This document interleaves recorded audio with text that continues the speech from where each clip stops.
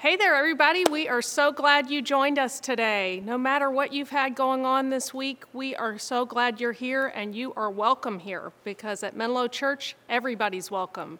Nobody's perfect, and anything is possible. We hope you'll enjoy the message. Let's take a look.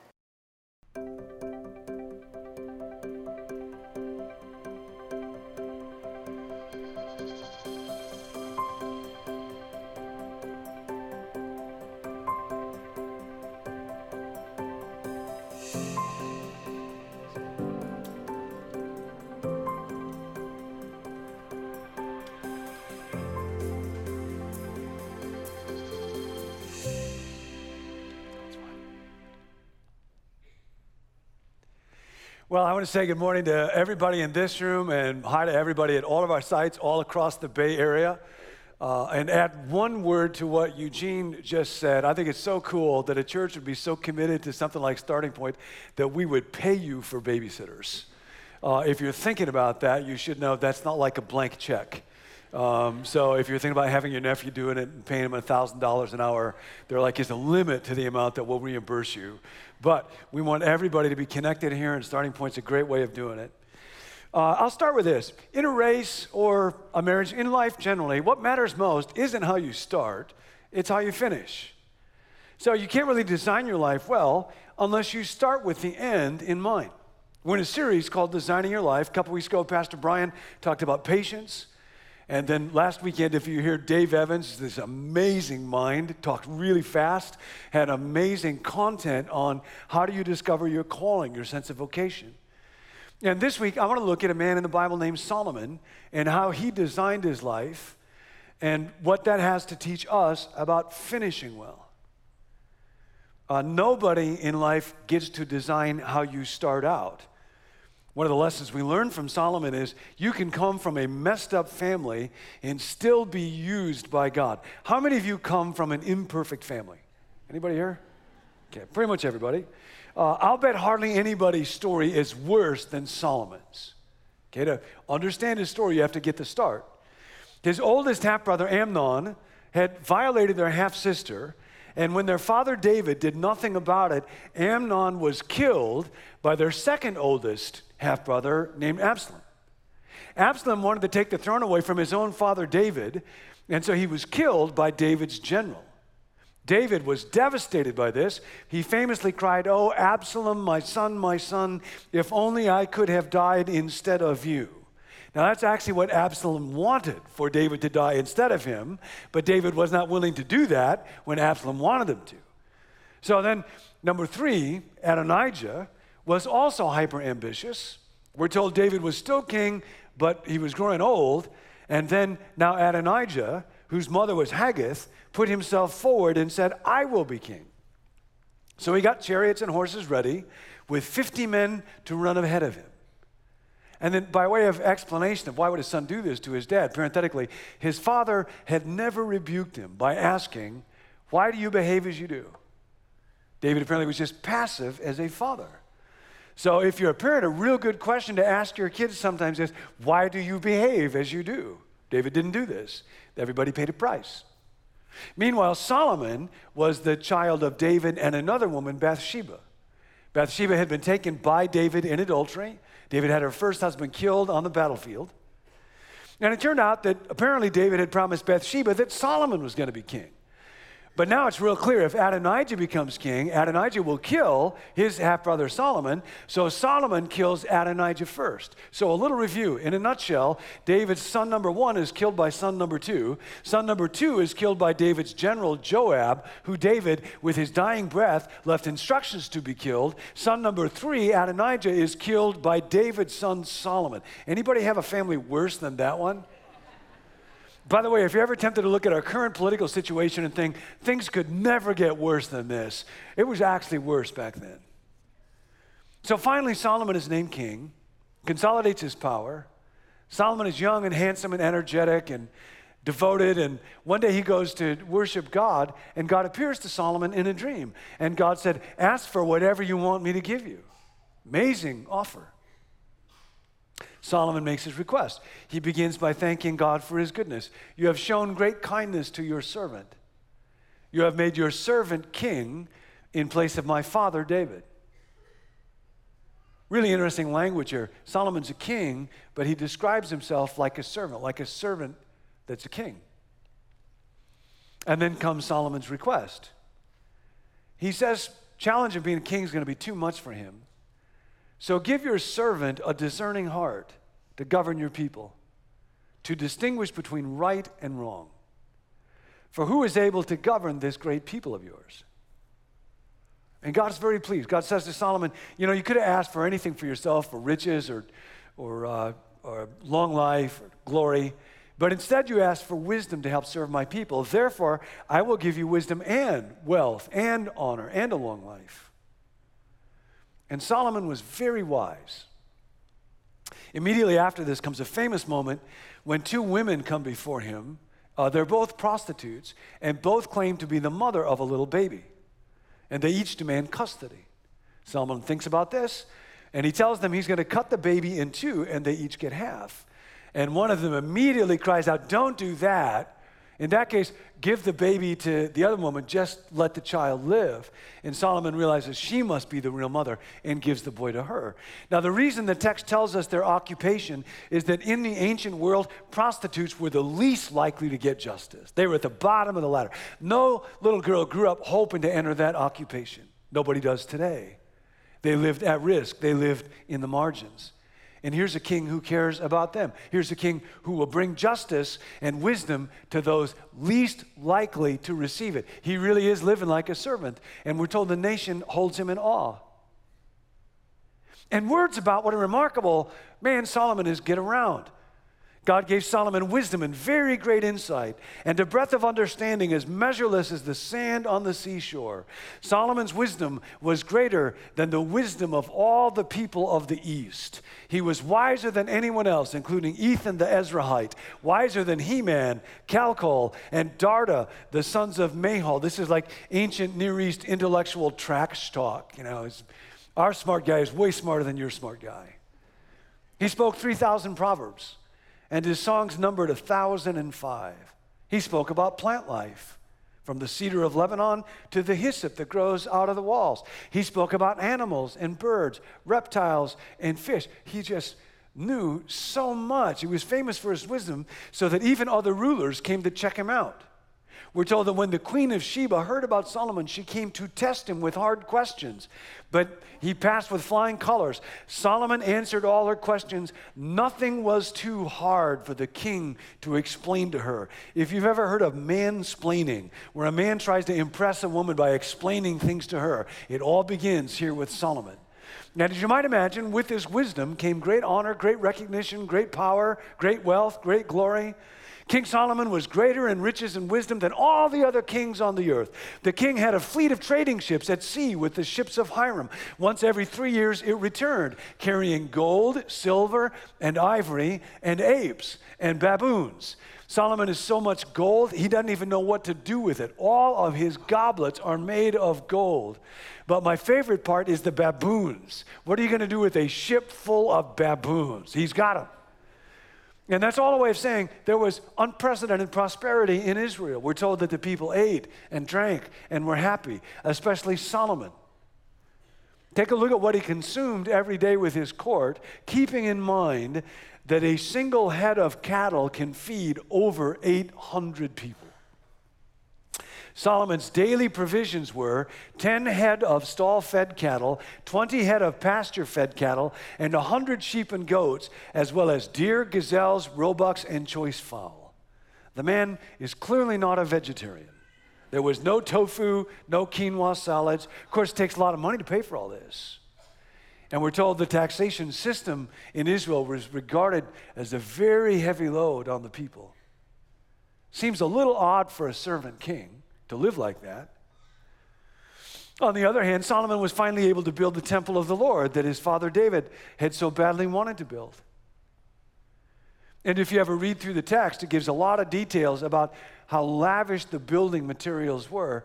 And the point of the detail is not so the reader could rebuild it, it's so that the reader will go, wow. So look at Solomon, wow. Solomon's prayer to dedicate the temple is a spiritual masterpiece of wisdom. And then, there is the tiniest little detail. We're told that the temple was so fabulous that Solomon had spent 7 years building it. And then in the very next verse, it took Solomon 13 years, however, to complete the construction of his palace. The writer makes no comment on this, doesn't tell us how we're supposed to evaluate it. Biblical stories are often quite subtle. The writer just notes in passing, however, that Solomon spent twice as much time doing something for his glory than doing something for God. The temple was built, of course, to show Israel's devotion to God. Other nations had many temples because other nations had many gods, many idols. Israel was unique in this regard. It had one temple because it had one God. Solomon built it. However,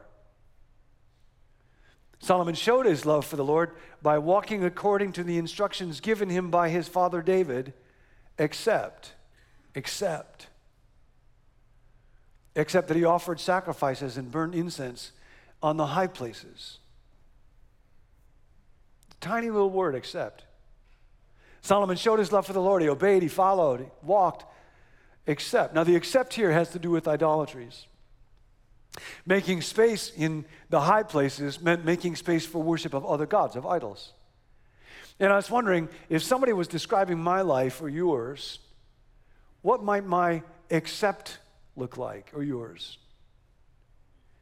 He showed his love for the Lord by walking according to God's instructions, except with his money, or except in his lack of action on behalf of the poor, or except in his sex life, or except for the anger and bitterness that he would just indulge, unreconciled relationships, except for her use of deceit, except for the way that she would judge other people, except for the way that she never seriously intended to become a student of God by reading his word, except for the way that he never really intended to become a person marked by love, except, such a dangerous little word. We've got a card, if you want to take it with you today, just to help you identify any except that could get your life on the wrong track. See, Solomon's life was not marked by a giant no to God, just except. I love you, God, except. And that's a real dangerous word.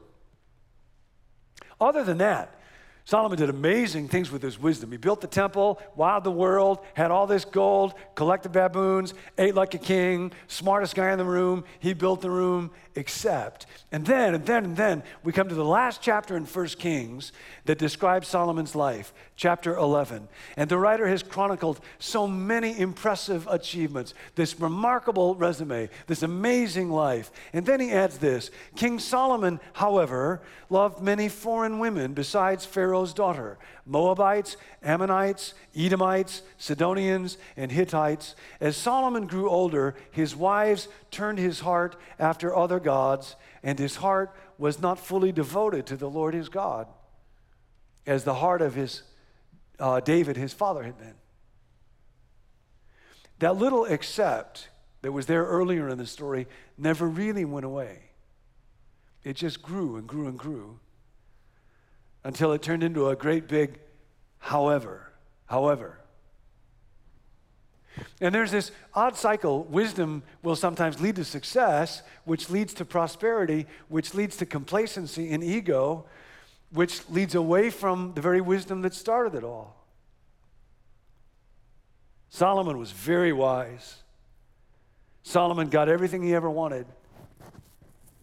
But he ended up doing the very thing that would lead him away from the God who gave him the wisdom. And Solomon knew this was wrong. Solomon understood God's instructions. Solomon was aware of the consequences. However, Solomon loved many foreign women. How many? Very many. This is what the text says. He had 700 wives of royal birth and 300 concubines, and his wives led him astray. Yep, 700 wives will tend to do that. Smartest guy in the world, and he gets married like 1,000 times. Really?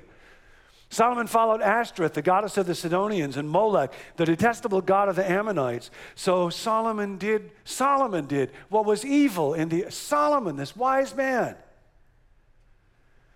Little background for why this stuff was so serious. Ashtoreth was the mistress of the god Baal. People in the ancient Mideast often practiced what was called sympathetic magic, where human beings would do things on earth to try to get the gods to do the same things. So with Ashtoreth, they would often have involvement in sacred temple prostitution. Young women, young boys would be offered up to do this to get the gods to make the earth fertile. Molech is called detestable because people would offer child sacrifice. Parents would have their children burned at Molech's altar. And Solomon, wise Solomon, is now part of this. How did he get here? How does this happen? Well, there's actually a pretty simple answer. And it hits you and me too. There's another force in life beside wisdom. Wisdom is wonderful. There's another force. And if you let it, it will eat wisdom for breakfast. You could think of them as two paths. One path is wisdom, the other one is desire. And I can follow either path. Wisdom is a gift from God. By the way, in September, I think it starts the third week of September, we're having a series called The Way. And it's all about making the way of discipleship, this path of wisdom, available to all of us who follow Jesus. Hope you'll be a part of it. But the alternative is to just order my life around desire. Now, it's a good thing we have desire. God thought up desire. You couldn't live a day if you didn't naturally desire to do things, eat, breathe, move, be with other people. But desire is dangerous because if it is not tamed, it can take over a life. Desire, by its nature, is kind of obsessive. When I desire something and that desire gets real strong, I start to feel like I must have it. I can't stop thinking about it. I can't think of anything that would get in the way of it. Desire, see, asks the question, what do I want? Look at a child with a donut. They just want the donut. You try to appeal to wisdom, but it's not good for you. Your body needs protein. Your body needs vitamins. Sugar and fat and lard are not nutritious. They will not make you healthy. They will not make you strong, which is what you want. Does this convince a child? No, but I want it. I must have it. This donut will make me happy forever. Give me this donut or I will make you miserable. Give me this donut and I will never ask for anything again. Desire is that way, and desire is not always connected to what is good. And if you have any questions about that, this little video came from one of our former staff members. Take a look at the screen for a moment. Not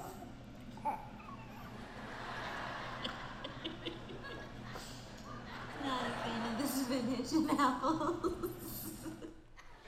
That's the human condition. I will spew you out of my mouth. In Ephesians chapter 4, the Apostle Paul talks about what he calls deceitful desires. And it's such an interesting phrase. Desire is deceitful because in the moment it makes me think, if I just had what I want so badly, then I'd be happy forever. But of course I wouldn't.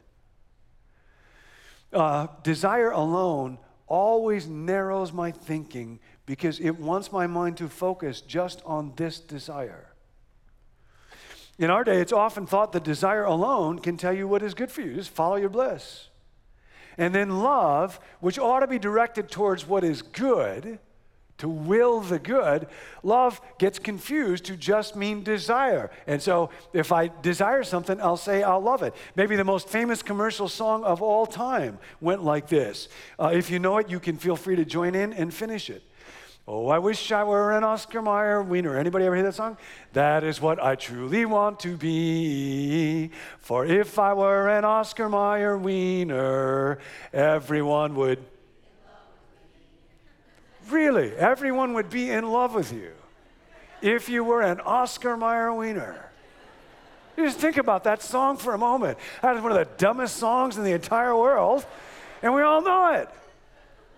Here's the truth. If you were a hot dog, even if you were a very good hot dog, everyone would not be in love with you. They would want to devour you.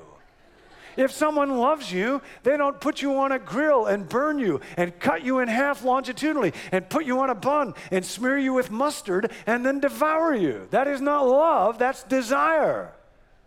Desire asks, what do I want? If I desire illicit sexual gratification, then there's a bunch of thoughts I will not think. As desire gets stronger, I won't think, how would my spouse feel if I do this? How would my kids feel if I do this? What will it do to my conscience? What will it do to my relationship with God? Well, desire always narrows your thinking. It shuts all kinds of thoughts out of your mind that could interfere with its gratification without your even being aware of it. Does this to real smart people. A real smart, rich, powerful guy just died in prison from suicide. You all read or heard about that this last week. Disgraced by how he handled sexual desire. And I will promise you, in countless moments, desire kept 100 thoughts out of his mind that could have saved him. It's just so sad. And that force, that power, that potential is in me and it's in you. I can design my life around just desire, folly of bliss, what do you want? Or I can design my life around wisdom. Now, wisdom asks the question, what is good here? What is the best? Desire always narrows your thinking or your focus. Wisdom always broadens it so that I can quite calmly look at every option and consider every consequence and choose what is best. And that's why, for example, the writer of the book of James says, if you lack wisdom, ask of God. God loves to give wisdom. God does this generously. Now, to wisdom, whether I happen to get what I happen to want right now is of relatively little importance. Because I have taken my stand on devoting my life to God and what is best. And I am quite willing to put up with unfulfilled desire. It will not actually kill me in the service of a much higher and nobler life.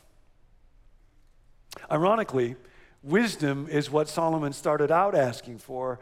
He said he wanted, remember, a discerning heart to be able to distinguish right from wrong. So I'm not driven by impulses.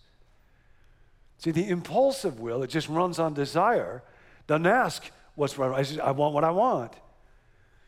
And in a well-designed life, it gives way to a reflective will that asks not just what do I want, but what is good here? What would love do? What is best?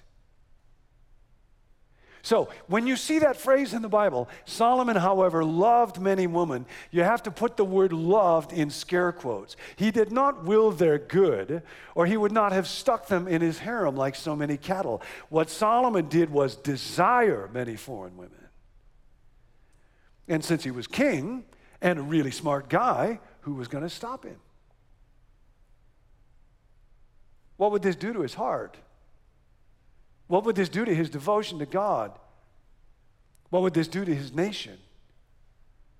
What would this do to his children? What would this do to the women themselves? He was a real smart guy, Solomon, but those were questions that never occurred to his really smart mind. And he got older, but he didn't get wiser.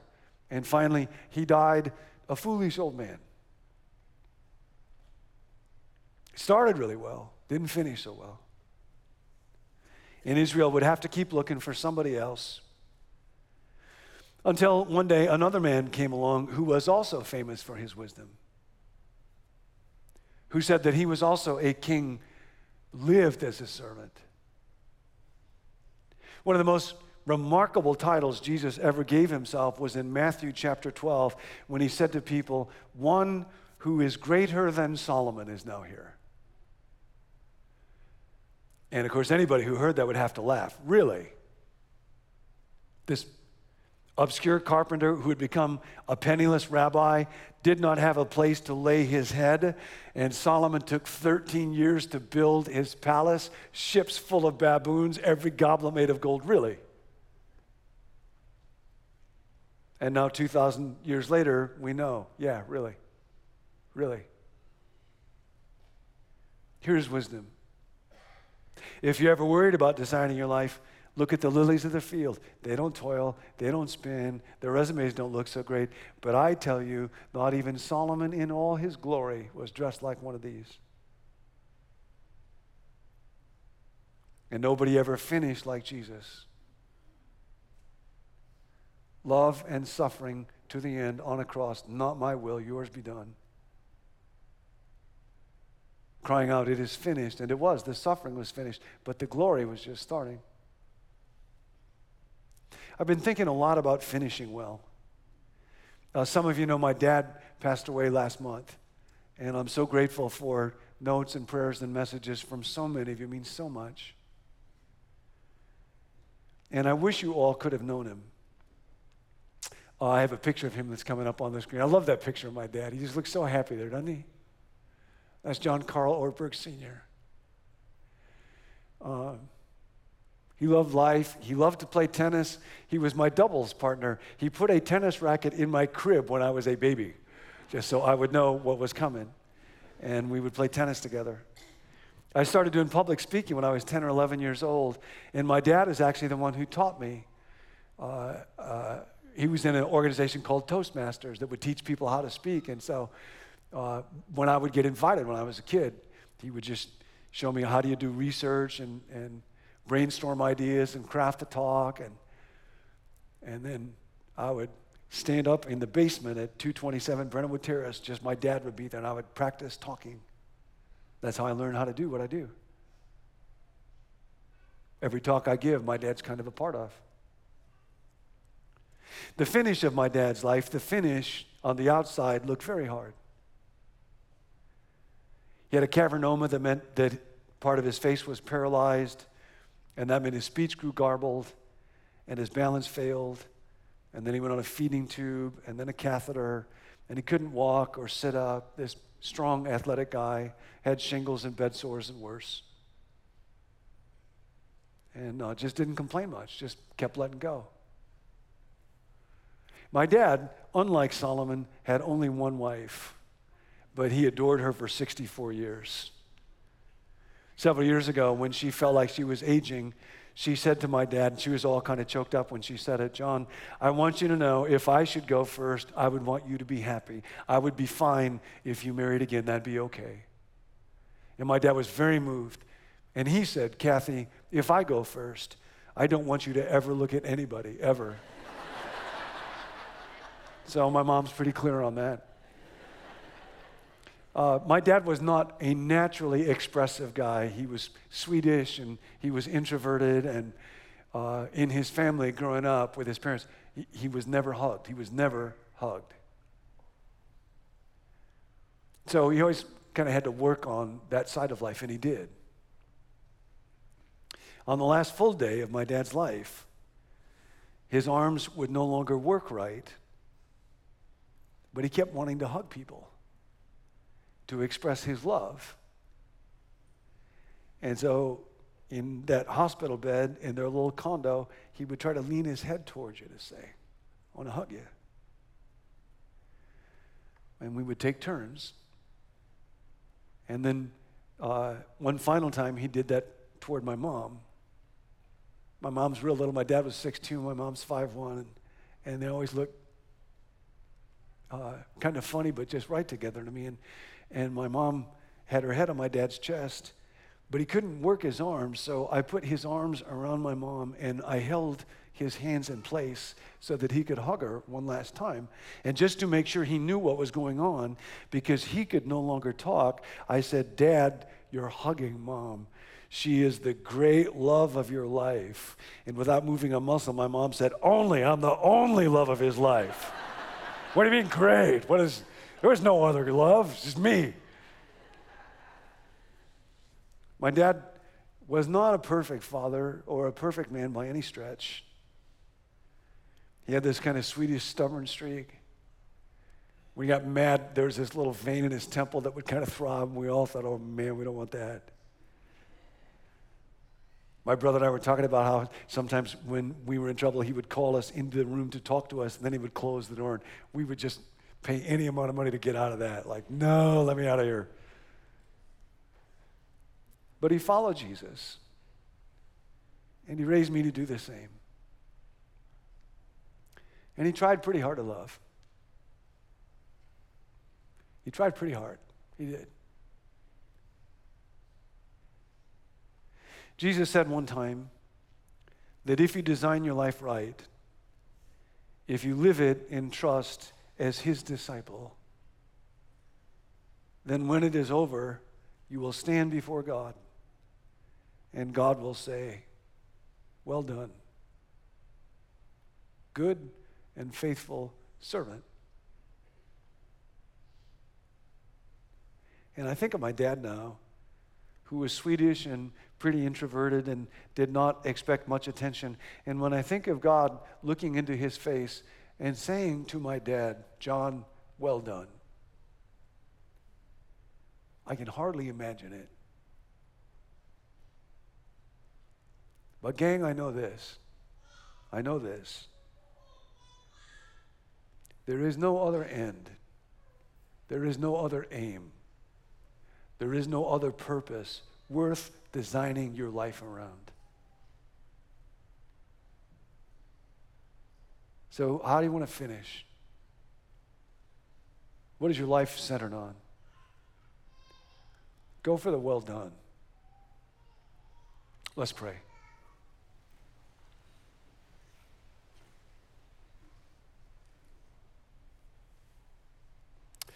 Heavenly Father, I pray for everybody in this room that needs some wisdom right now.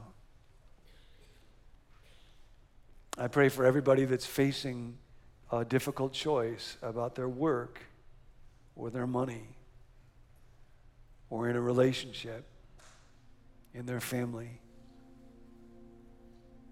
with a habit, with a secret, with their time.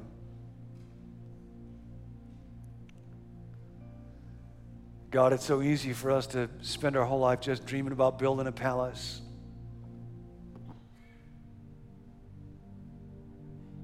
Help us to aim at building something better. I pray that you will give generously wisdom to anybody who needs it. And help us, God, always to keep clearly before us that what we live for are words from you that will come, that will surely come. And I thank you in Jesus' name. Amen. Well, thanks so much for joining us. I hope that this message blessed you, challenged you, inspired you to live differently this week as a follower of Jesus. And we hope you'll come back next week and join us again. And in the meantime, stay in touch with us on social media. Have a great week.